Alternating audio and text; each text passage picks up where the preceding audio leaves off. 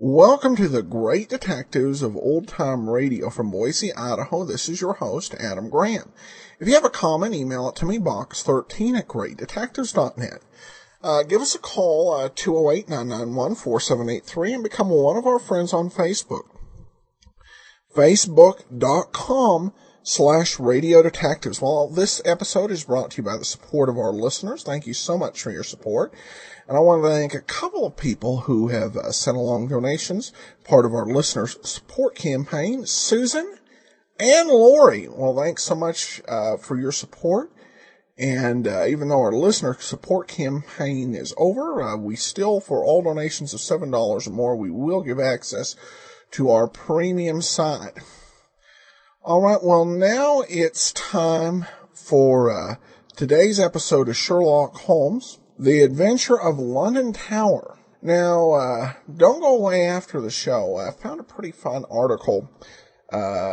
Ties into Sherlock Holmes, and we'll discuss it a little bit. But here now is The Adventure of London Tower.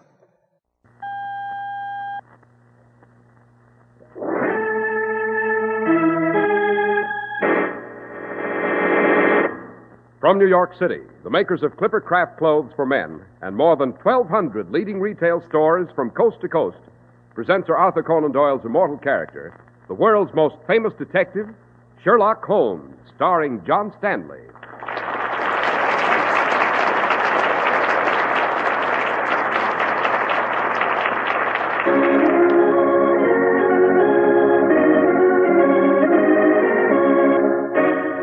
This week's story, The Adventure of London Tower. Holmes, the official police have been swarming through the Tower of London here for 2 days, and they've found nothing. That is because they've met their match, Watson. The thief who engineered this extraordinary crime is a man worthy of my own metal. Yes, but where is he? How did he escape from the tower? He didn't, Watson. Oh, but that's absurd, Holmes. He can't still be here. Can't he, Watson? Listen to that. Holmes, the killer. He is here, and he's struck again. Yes, quick. Down these stairs. After him.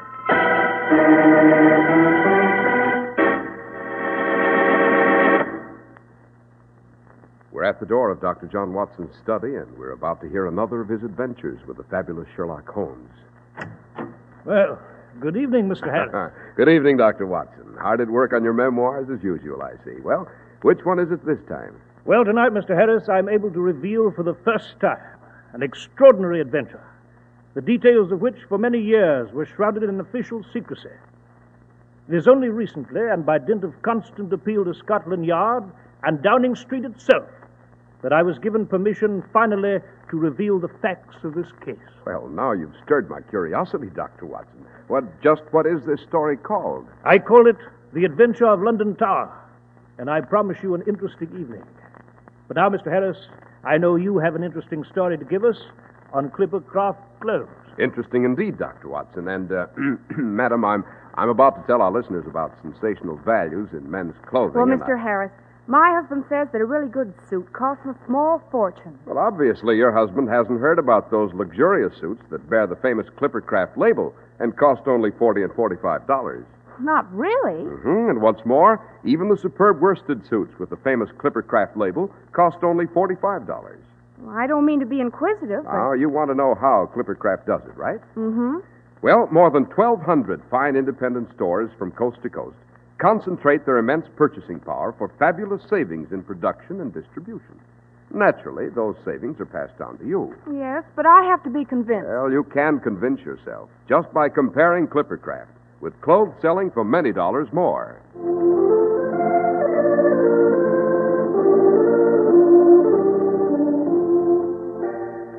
And now, Dr. Watson, what about this adventure of London Tower?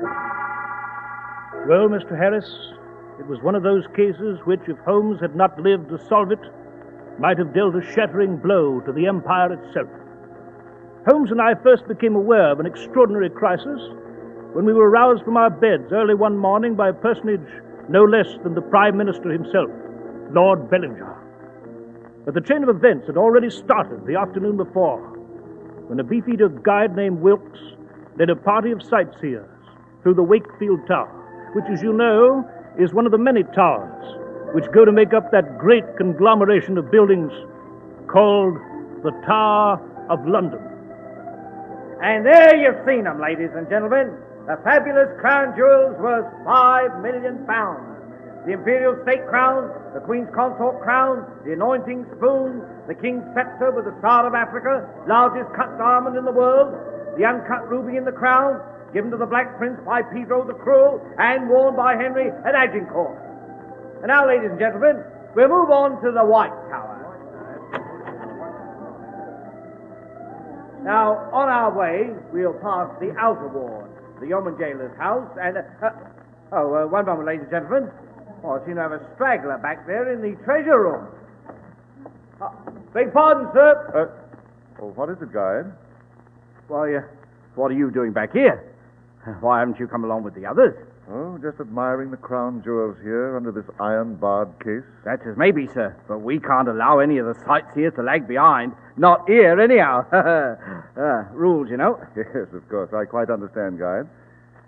It's just that I cannot take my eyes from these jewels. Look at them shine. The symbols of empire. The pride of kings and the joy of queens.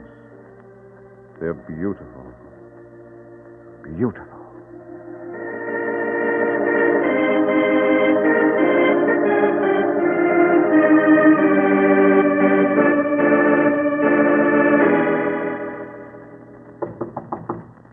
Come in. Yeoman Albert Hodgkins of the Tower Guard reporting, Major. Oh, yes, Hodgkins, at ease. Yes. Hodgkins, as Major of London Tower and Chief Constable, I seem to be having trouble with my yeoman warders lately. Let me see. You stand watch over the crown jewels with Yeoman Wilson, do you not? Yes. Quite. But it seems that Wilson is ill and confined to his quarters. I shall therefore assign another man to stand guard with you. And who will that be, Major Markham? A new man to the yeoman of the guard, Hodgkins. His name is Digby, and he comes to us with an excellent military record. He'll report directly to you at the treasure room tonight. Very good, sir. And, Hodgkins, one more thing. Yes, Major? This man Digby was shot up a bit in the Afghan war. They did some rather crude surgery to his face. I'm counting on you to exhibit no particular reaction. You understand? Of course, Major. Very good. That'll be all, Hodgkins.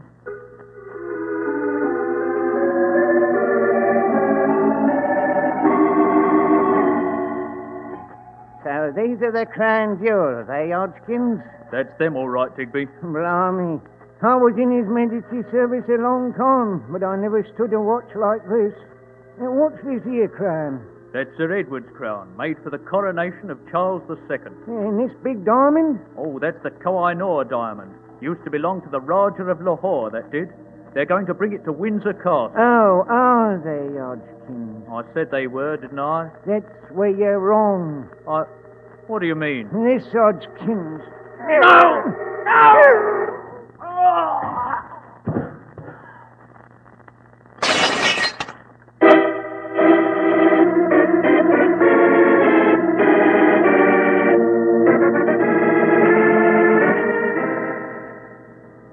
Mr. Holmes, Dr. Watson, you will forgive me if I've interrupted your slumber in the dead of night like this, but the magnitude of this crime, the immediate need of investigation... Quite, Lord Bellinger. Dr. Watson and I are at your service. So, Your Lordship, Holmes and I never expected a personal visit of the Prime Minister of England to our humble quarters here at Baker Street. Yes, Dr. Watson. In the ordinary course of events, I should have summoned you to Downing Street, but there is no time to waste. There is a terrible urgency to this whole fantastic affair. Oh, I should say so. Crown jewels stolen from the Tower of London, Tower Guard murdered. By Jove, what cheek. No one's ever tried that before. On the contrary, Watson, they have. In the reign of Charles II, an Irishman named Thomas Blood purloined the jewels and almost succeeded in getting them out of London before he was apprehended. But enough of that. Lord Bellinger, a question or two, if you please. Yes, Mr. Holmes? Is the government yet aware of this loss? Only the highest circles. The royal family has been notified and the inner cabinet. We are striving to keep the affair a secret as long as possible. You must understand why. Quite. Well, the crown jewels are priceless. They are indeed, Dr. Watson, and more than in just a material sense. Indeed, they are the symbols of empire. They hold our far-flung dominions and colonies together. I need not tell you the shattering impact of this news, both at home and abroad. Mr. Holmes. Yes, Lord Bellinger. I beg of you, indeed I plead with you, to lend your great talents to this affair. If your genius has ever burned brightly, let it burn now. The crown jewels must be recovered at any cost. You may rest assured, sir, that we shall leave no stone unturned. Now then, as I understand it, the official police have been notified. Yes, Scotland Yard was notified immediately and threw a cordon around the whole tower. The tower wardens have locked all gates and entries. No one can enter and no one can leave. All gates have been sealed. Good. I might add that all personnel has been sworn to secrecy so as not to foment public unrest. I see. Watson? Yes, Holmes? You'd better get dressed and be off to the Tower of London at once.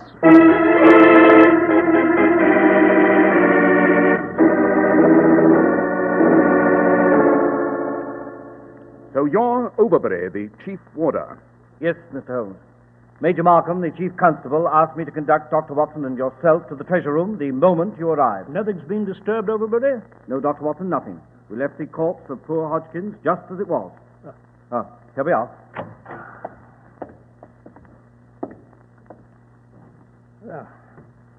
Holmes, this poor chap was stabbed. Yes, Watson. The blade was driven home by a powerful blow. Pierced the heart wall. Yes, true, Watson, true. But at the moment, I'm more interested in this smashed display case. Note the way one of the bars was filed through and bent back. Interesting. What's interesting, sir? The thief, if I recall the articles exhibited here, took an amazingly large number of these valuables. They must have been difficult to hide and bulky to carry. Overbury. Yes, Mr. Holmes. What time this morning did you discover the theft? Why, about 4 o'clock, sir. What did you do after that? I immediately ordered the alarm and notified Major Markham. He was just finishing his bath. Bath? Well, Watson, there's nothing more to be seen here. Now then, Overbury. Yes, sir. Be good enough to take us to the chief constable, Major Markham. Yes, sir. Come with me, gentlemen. The Major is occupying temporary quarters just over the water gate.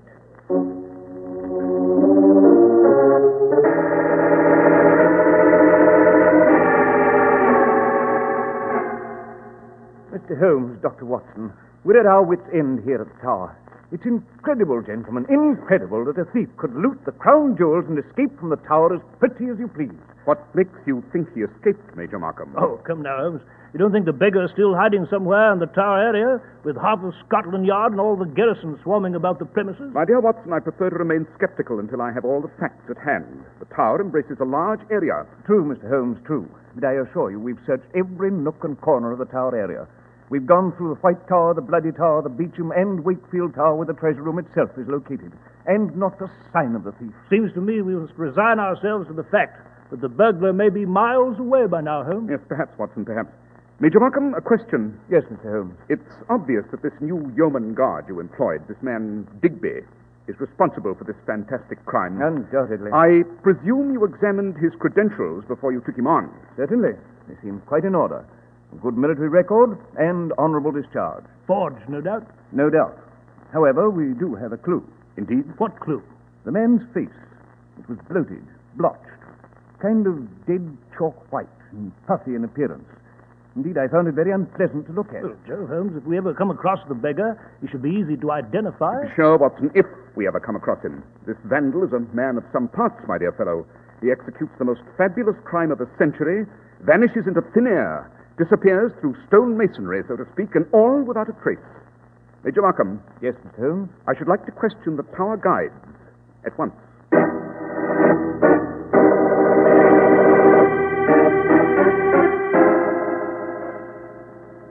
Now then, Wilkes, your duty is to take sightseers through the treasure room in Wakefield Tower. Yes, Mr. Holmes. And I might say that I noticed one mighty suspicious bloke among the crowds yesterday afternoon. Indeed? What do you mean, Wilkes? Why, Dr. Watson, this here gentleman was loitering around the crown jewels. I had to go back and get him to move on. The fella couldn't tear himself away.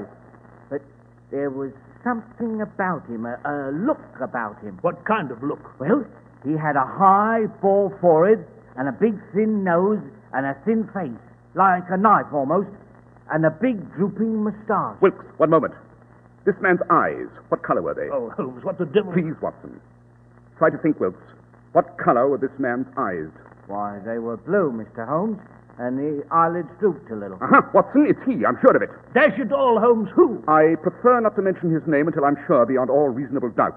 But he's certainly capable of a fantastic plot like this, and the high stakes are much to his liking. Watson, if this man is indeed our quarry, this genius of crime, it'll take a near miracle to recover those crown jewels and restore them to their rightful place.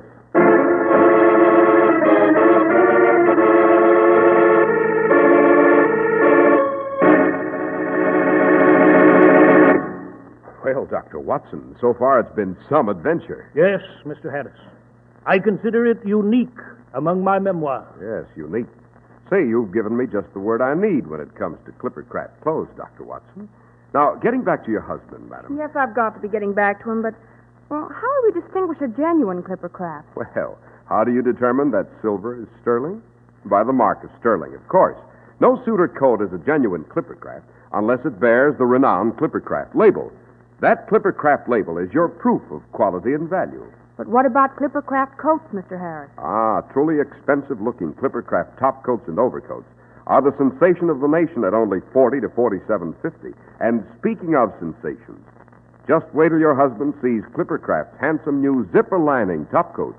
Where can we shop for these wonderful Clippercraft clothes? In your very own community at the friendly independent store that sells Clippercraft clothes. Well, if they look as good as you make them sound. They really do. That's why men who know insist on Clippercraft clothes bearing the Clippercraft label. So be sure to visit the Clippercraft store in your city. These leading stores in the metropolitan area are proud to add their names to Clippercraft in your suits, topcoats, and overcoats. In Manhattan, John Wanamaker Men's Stores, Broadway at 8th and 67 Liberty Street. Saks 34th, Broadway at 34th. In Brooklyn, Abraham and Strauss. In Newark, New Jersey, Boulevard Men's Shop, Kresge Newark. And in Jamaica, the B&B Clothes Shop, 16408 Jamaica Avenue.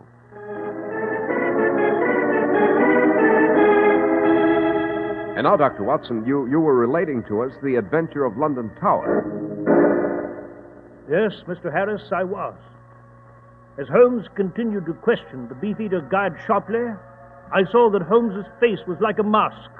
His gray eyes narrowed, and I knew he was straining every one of his brilliant faculties to trap and finally bring to heel the mysterious and formidable criminal of London Tower. Finally, as Holmes and I were ascending the steps between the Bloody Tower and the guardhouse, Holmes said, Watson, it's my considered opinion, after a careful examination of the facts, that the crown jewels are still somewhere here in the tower. What? Precisely. And I'm positive that the thief is still in the tower as well. Well, Holmes, for once I must disagree with you. Why, the official police have been swarming through the whole tower area for days. True.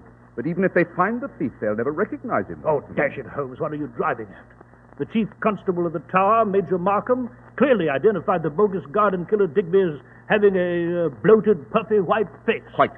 But it's the thin-faced man with the cold blue eyes, the tourist with the drooping moustache, who's the key to this extraordinary affair. Oh, perhaps, Holmes. At this point, my dear Holmes, I'm thoroughly confused. As to the jewels themselves, you said they're still in the tower. And with good reason, Watson.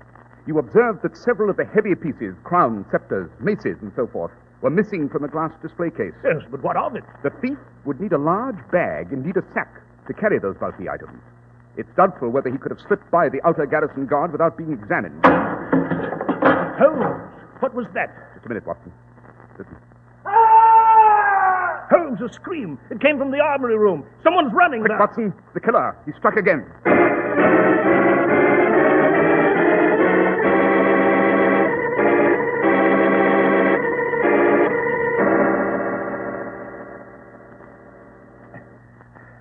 Holmes, it's the chief warder, Overbury. Yes. He's dead. Stabbed through the body. Yes, quite. But note this suit of armor. It's been tipped from its standing position in the wall and fallen to the stone floor. That was the metallic sound we heard. But I don't understand. Uh-huh. What is it, Holmes? What are you picking up from the floor? Observe, Watson.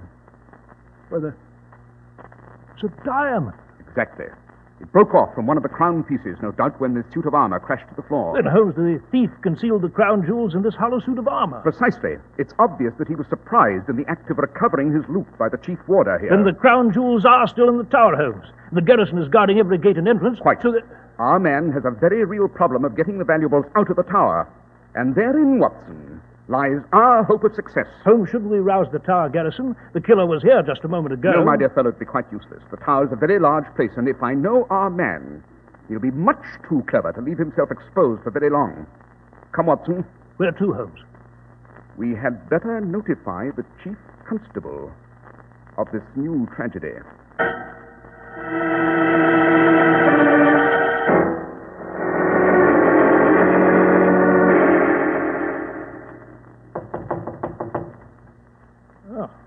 Major Markham doesn't seem to be in, Holmes.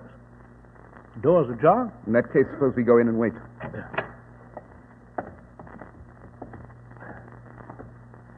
Rather an impressive view from this barred window here, don't you think, Watson? Yes, Holmes. We seem to be just above the outer wall, and the River Thames just beyond the wall. I must say, however, I find this panorama rather depressing. These grey towers, Watson, have hidden many a shriek of torture. Many a royal prisoner has languished in its dungeons. Many others came through the traitor's gate and thence to the headsman's axe. Hello, what's this? Holmes, what are you... Watson, note the bars on this window. Here, near the base. Well, they've been partially filed through. Precisely, and for a very good reason. It might be well to make a detailed study of this room while... What is it, Holmes? Note, Watson, observe. On this wash basin... Dash it, Holmes. I don't see anything. Don't you, Watson? Use your eyes. Here is a tiny globule of paraffin, not much larger than the head of a pin. Paraffin? Quite. Well, what of it? Everything, Watson, everything. This tiny globule of paraffin is the hinge of this entire case. It clarifies the riddle of the bogus guard Digby. Holmes, what the devil are you talking about? Obvious, my dear fellow, obvious. Good evening, gentlemen. Oh, Major Markham, we're just waiting for you. Major, I trust that you are aware that your chief warder, Overbury, has just been murdered. Yes, Mr. Holmes, I am. One of my men found his body in the armory room. We are thoroughly combing the various towers at this moment, and we've doubled the guard at all gates and entrances. Excellent, Major, excellent. But you must go even further than that. The crown jewels are still somewhere in London Tower. What? You're sure of that, Mr. Holmes? I am indeed. The killer had hidden his loot in a suit of armor in the armory room. He was surprised by Overbury, the chief warder, and murdered him. No doubt our thief has hidden the loot elsewhere. Yes, but Holmes, how is he going to get it out of the tower? Every gate and entrance is guarded. Yes, quite, Watson, quite. Perhaps we can tree our quarry by closing in with a rigid room-by-room search. You have the personnel to conduct this kind of search, Major Markham? Of course. And I shall order it to begin immediately. Excellent. Come, Watson. Where to, Holmes? First, to Baker Street. There's a bit of research I must do there, specifically on a certain new discovery in Vienna. After that, we shall go to Downing Street. It's high time we gave the Prime Minister a report on our findings.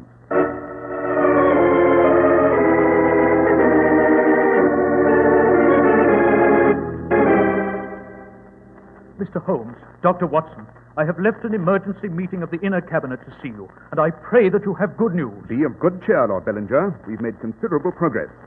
I'm almost positive of the identity of the vandal who stole the jewels. Ah, but the jewels, the crown jewels, where are they? It is imperative that they be recovered soon, Mr. Holmes. Already rumors are sweeping London. The news has somehow leaked out, in spite of the fact that the newspapers have not printed a word of the story. The Foreign Secretary and the Home Secretary are in a state of agitation, not to mention the Bank of England itself. We must find the crown jewels, Mr. Holmes, and soon. We must. Patience, Lord Bellinger, patience. If I'm not wrong in my analysis of events yet to come, we shall close this case and recover the crown jewels tonight. Tonight, Holmes? You mean you know where they're hidden? No, but I expect someone else will find them for me. And when he does, you and I will be waiting to receive them. You mean inside the tower? On the contrary, Watson. I mean outside the tower.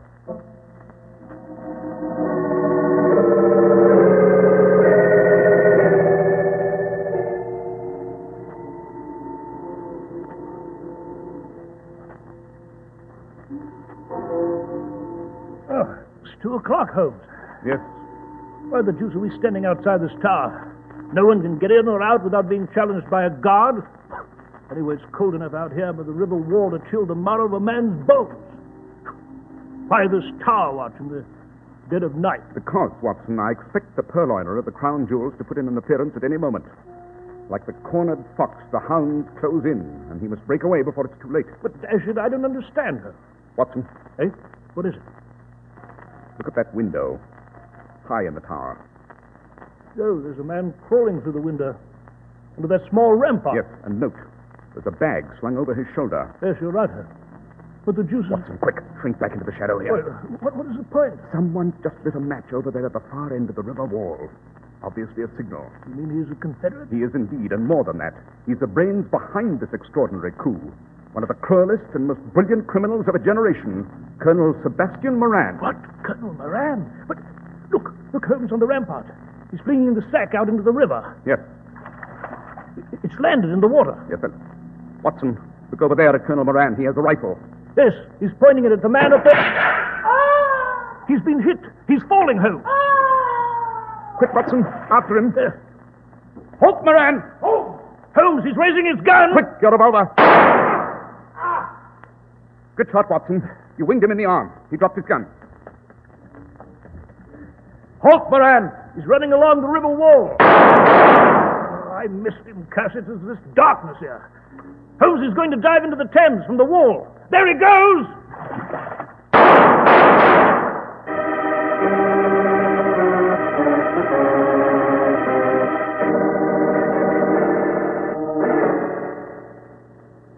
Well, Holmes, I'm afraid Colonel Moran made good his escape. Yes, Watson swam underwater, no doubt, and escaped in the darkness. Man has a charmed life. Well, here we are at the spot where the sack was flung into the river from the tower window. There's that heavy sack. How can we possibly... When they drag the Thames for it, Watson, I have no doubt they'll find the sack filled to the brim with the crown jewels of England. By Jove! So the man in the tower... Was Major Markham, obviously. Major Markham? Yes. He murdered Hodgkins and the chief warder and stole the crown jewels. He did indeed. But he was only a secondary factor, an accomplice. It was the fertile brain of Colonel Sebastian Moran which hatched this clever scheme. And Moran shot Markham because he didn't want to share in the spoil. Precisely. Once Markham had delivered the crown jewels, Colonel Moran had no further use for him. Dropping the bag through the window was obviously a method for getting the loot out of the guarded tower. It'd be easy enough later for Colonel Moran to recover the sack with grappling irons. Oh, dash it, Holmes, I confess I'm confused. The villain, as I understood it, was a bogus guard named Digby, with a blotchy, puffed-up white face. Precisely, Watson. But Digby and Major Markham were one and the same man. What? An ingenious trick of double identity. You remember the globule of paraffin we found in Markham's quarters? Oh, yes. It came from a hypodermic needle, a new medical technique recently discovered in Vienna. By injecting hot paraffin into the face, it's possible to change the facial contours and the shape of the features completely. The deuce, you say? Thus, Markham transformed himself to a puffy, white-faced guard and dubbed himself Digby. He came out of his office, killed Hodgkins, stole the crown jewels and hid them. Then he returned to his quarters and took a hot bath at the rather unusual hour of 4 o'clock in the morning. Holmes, you mean the hot bath? Quite. The paraffin oozes out of the pores when subjected to warm vapor and hot water. And by this method, Digby became Markham again. And all the while, the official police were looking for a puffy, white-faced man. Yes, it's no wonder they didn't find him, since he never really existed. Holmes, I must congratulate you on a brilliant piece of work. Well, I suppose now we shall inform the Prime Minister that the crown jewels lie at this spot, at the bottom of the Thames, and can easily be recovered. Eh? Exactly. But for myself, the case is not yet closed. What do you mean, Holmes? Colonel Sebastian Moran is still at large. But someday we shall meet again. And next time, Watson, I promise you we shall settle our account for good.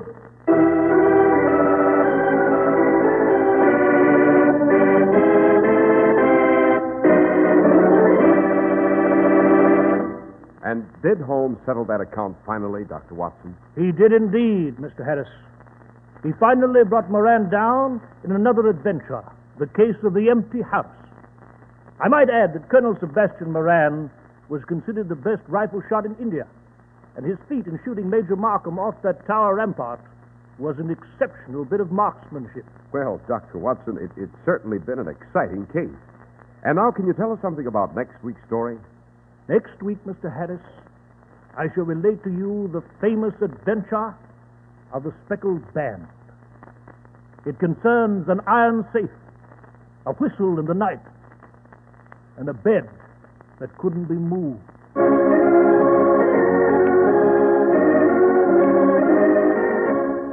The makers of Clipper Craft clothes and more than 1,200 stores from coast to coast have brought you another in the new series of broadcasts featuring the world's most famous detective, Sherlock Holmes.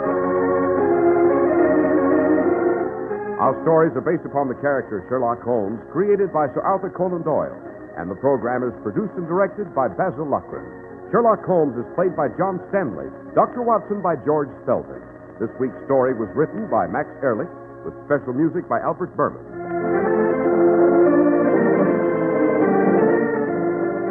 If you don't know your Clippercraft dealer, write Clippercraft, 200 Fifth Avenue, New York City. Be sure to listen next week to Sherlock Holmes in The Adventure of the Speckled Band.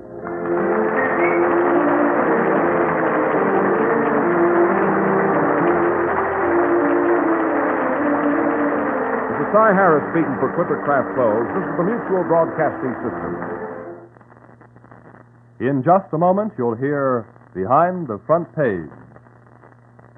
For non-stop service to Jacksonville, call Eastern Airlines. Fly to Jacksonville non-stop in 3 hours and 11 minutes. For immediate reservations, call Eastern Airlines. This is WOR, New York. Welcome back. They go ahead and they bring in Sebastian Moran. This one was kind of interesting. I did have an inkling that guard was fake. I think anytime you're dealing with Sherlock Holmes and our expectations of him, it's really hard to find the right sort of villain. You can't just use the type of villains that show up on every other detective show. So it requires a little bit of a finesse, and it's a challenge. And so you do understand. I do understand why they keep going back to the original series and taking not only Moriarty, but now Sebastian Moran. All right, well, now we turn to a story at digitaldailyftp.com.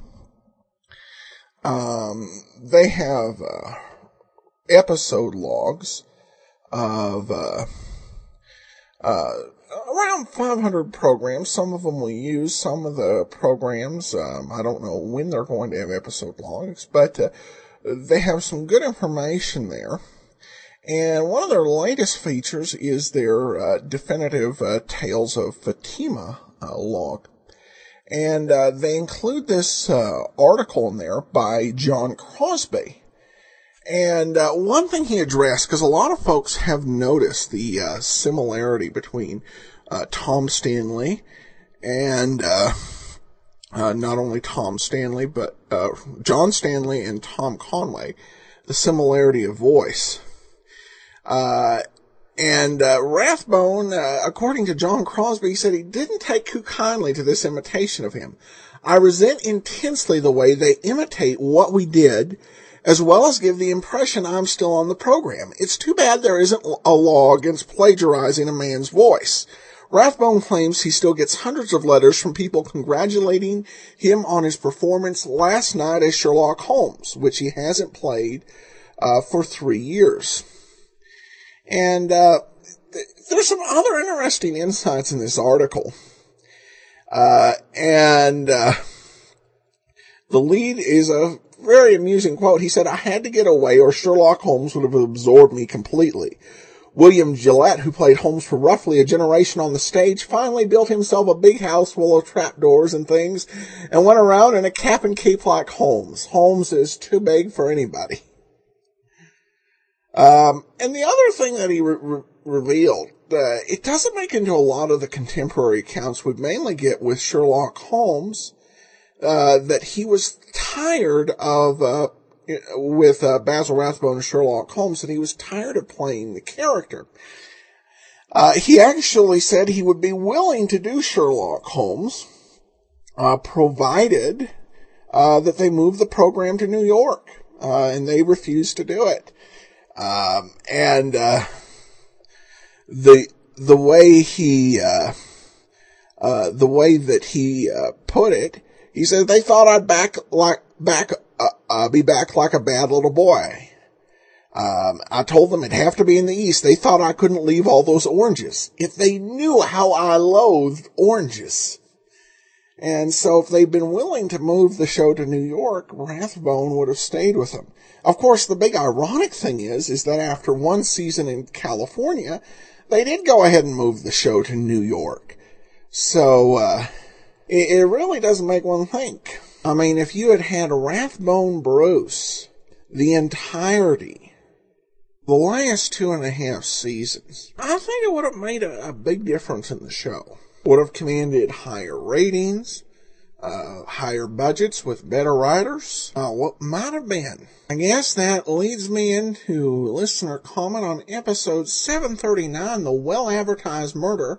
Michael O'Brien says, "Oh dear, I don't mind John Stanley as Holmes, but the script is on the feeble side. Not one of the best. Think?